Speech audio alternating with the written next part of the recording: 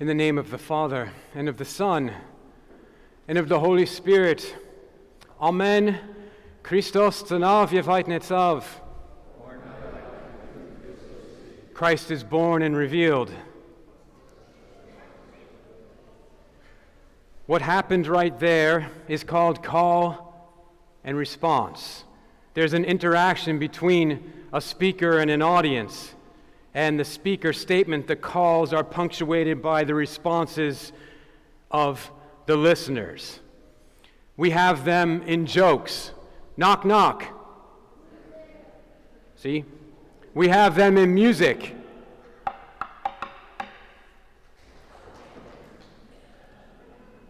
And we have loads of them in church. What are some of the calls and responses we have in worship? Chautun Almenitzun, Yevent Hok Vuitkum.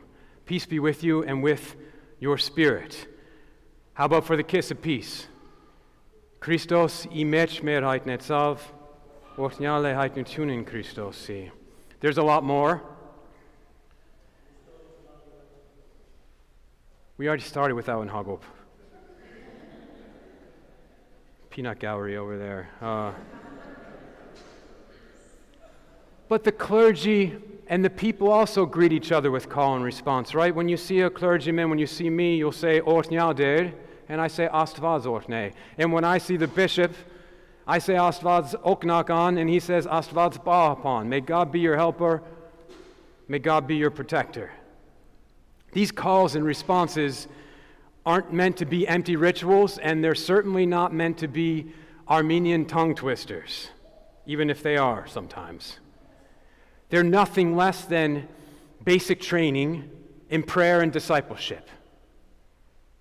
Ancient basic training in prayer and discipleship, which teaches us to pray, to pay attention to God's call and to respond in kind. First in church and then in life. And it just so happens that today on Armenian Christmas, celebrating the baptism of our Lord, we have one of the greatest calls and responses the world and the church has ever known.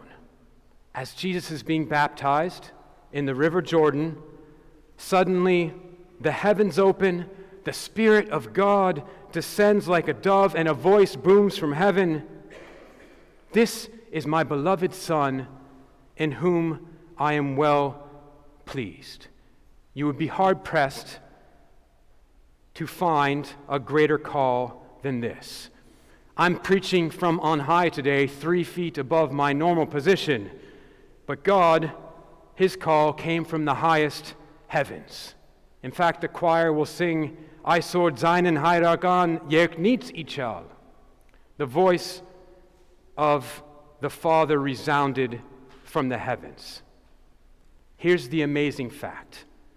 The God who made everything, visible and invisible, the universe and gravity and leptons and bosons, if you know what those are, He disrupts His own creation with a message from beyond. This is my beloved Son, in whom I am well pleased. So in themselves, these words aren't very eloquent, and there's just 11 of them. And I bet sometimes you wish I preached just 11 words. And I can assure you that sometimes I wish I sometimes preached 11 words. But you see, it's not the words themselves that are powerful, it's the one who is calling and the love with which He calls. This is my Son, chosen and marked by my love, the delight of my life. I keep pointing over there because that's the baptismal icon. And the great miracle of today, of Christmas, is not only that the Son of God was born into the lineage of men, but the great miracle is that through Him and His baptism, we become adopted sons and daughters of the Father. And so God the Father's great call to Jesus is a call to all of us. These are my sons, these are my daughters, my chosen, who are marked by my love, the delight of my life. And what a high calling this is as Christians, and only Christians have it, to be adopted children of God through Christ. But now the great question, which always follows God's great call. Are you and I paying attention? And what is our response? Paying attention has always been the first problem. That's probably the first reason, by the way, we have so much call and response in our church. It's so that Hagop will pay attention, and all of us with him. We say Chauchun, Almenitzun, and you say Yeventok Fuitkum. If you visited Nora's classroom, my daughter, the teacher calls out hocus pocus, and all the kids respond, everybody focus. The teacher calls out macaroni and cheese, and they respond, everybody freeze. You should try that. Like a good teacher, like a good father, God knows we have a short attention span and we're hard of hearing. And that must be why he repeats his Christmas calling again at Jesus' transfiguration. And he says, this is my son whom I have chosen. And guess where the disciples are? They're asleep.